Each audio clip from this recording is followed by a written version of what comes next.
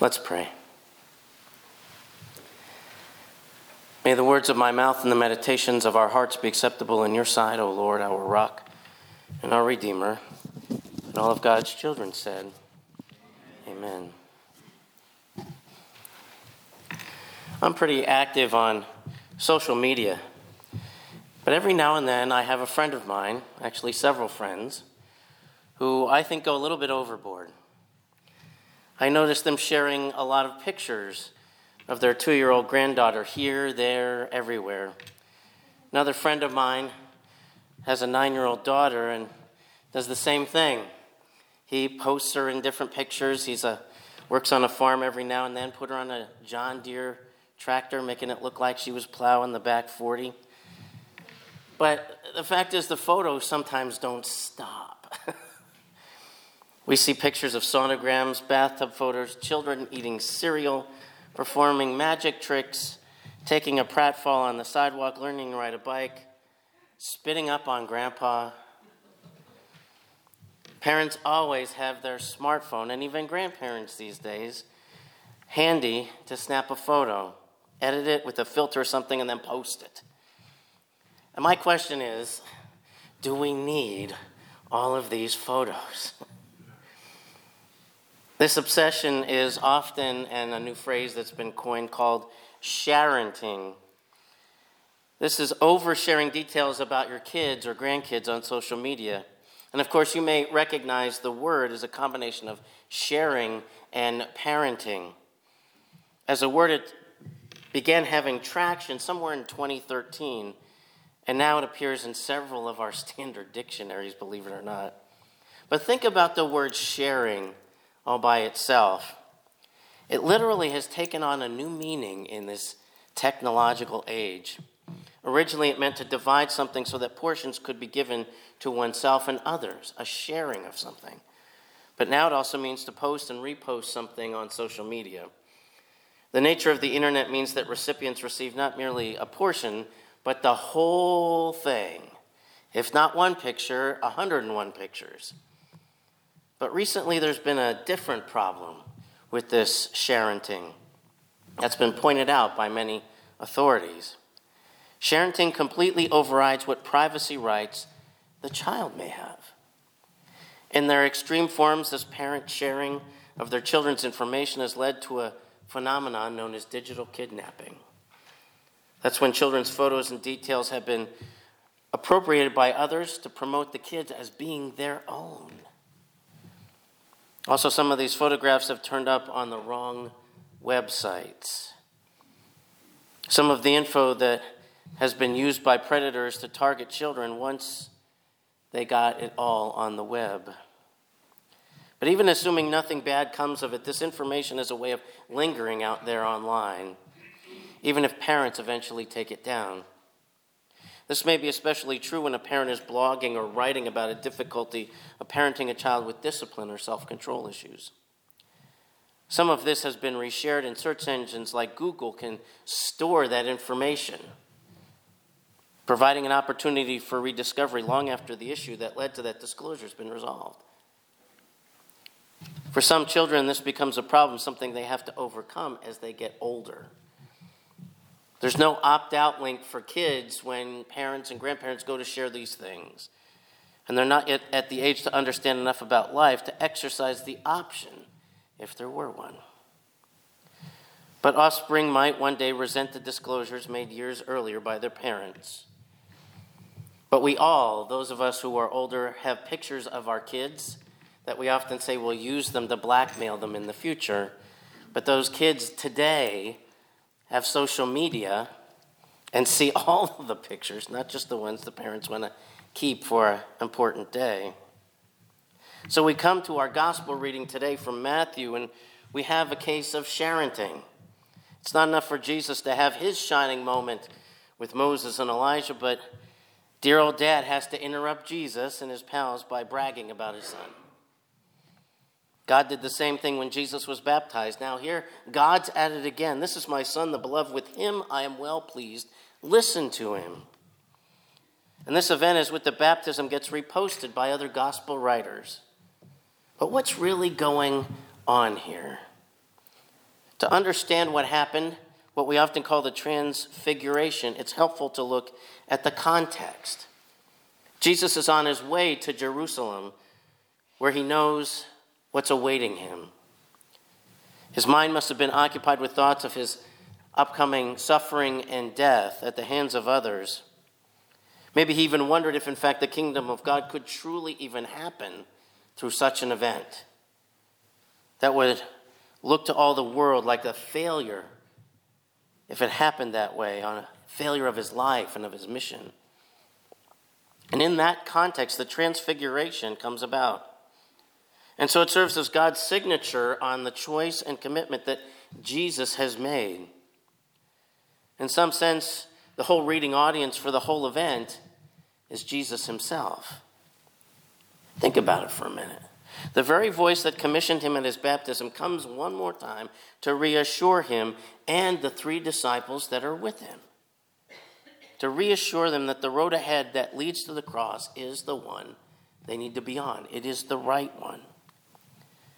Clearly, God's statement about Jesus is the central focus of this situation here on the mountain, but it's sharing in the sense that it is addressed to the 3 disciples and by extension to you and I today.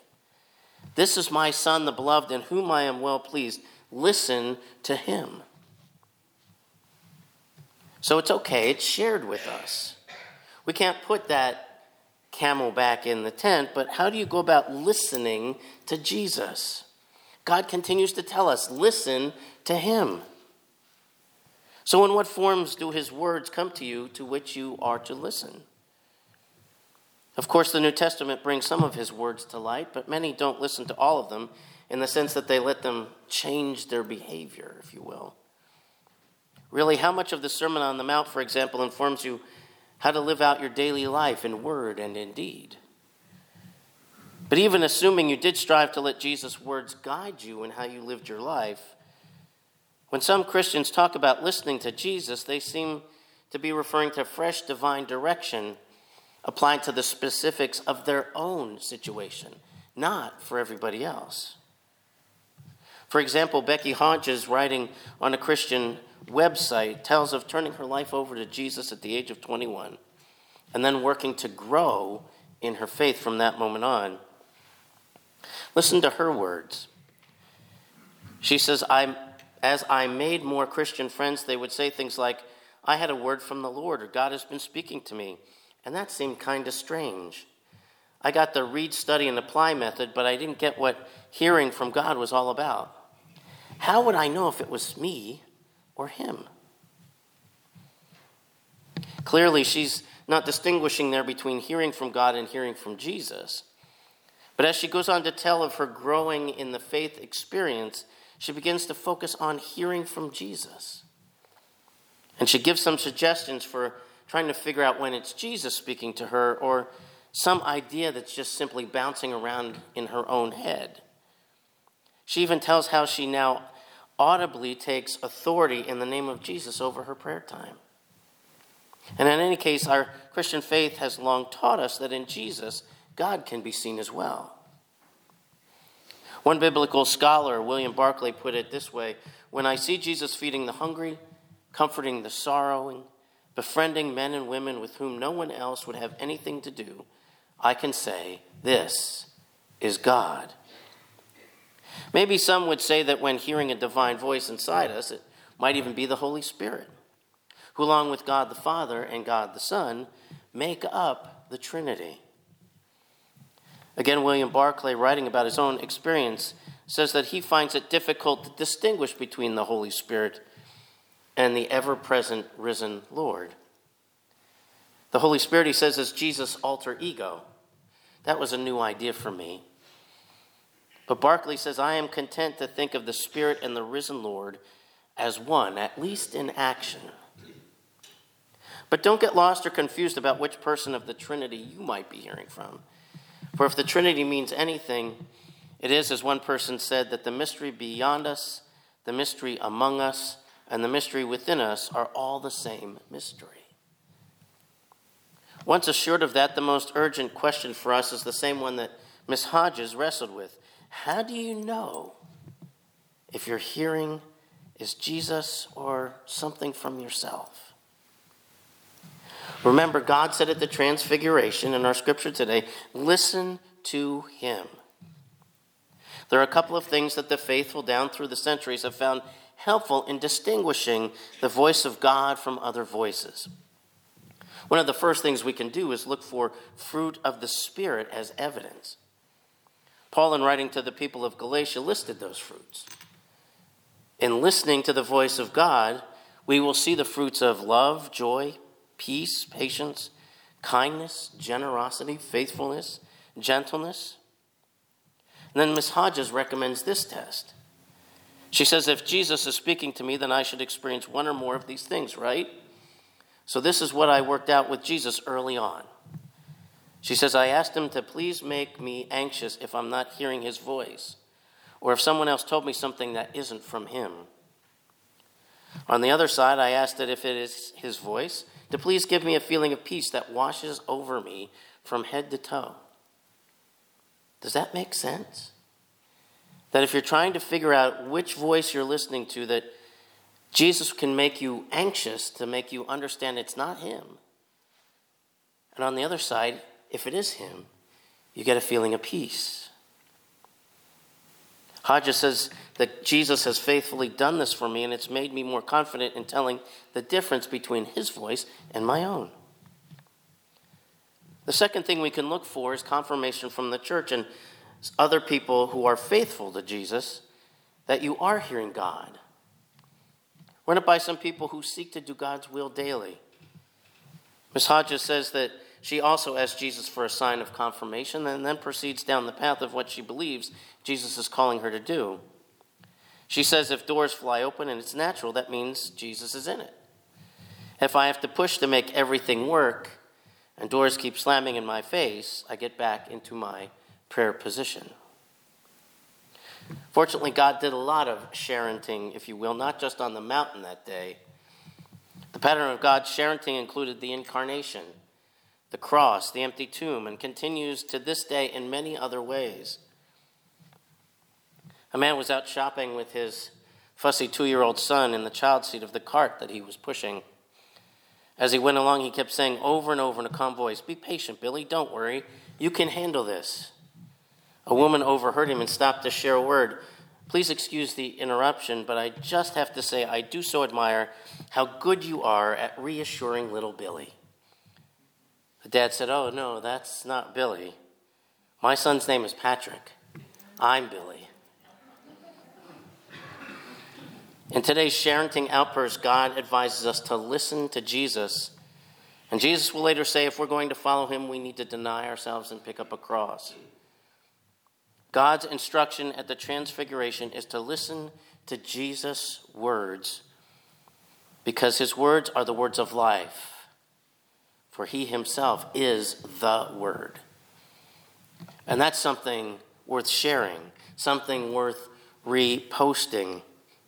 As we approach Lent, beginning Wednesday with Ash Wednesday, I'm often struck at what people say they're giving up for Lent. Inevitably, I always hear the words chocolate and peanut butter, or Reese's peanut butter cups, to include both of those. But think about it. One of the greatest tools we have in this age of technology is social media. I have heard pastors say that for Lent this year, they're going to give up social media. Now, and some would say that's good for them.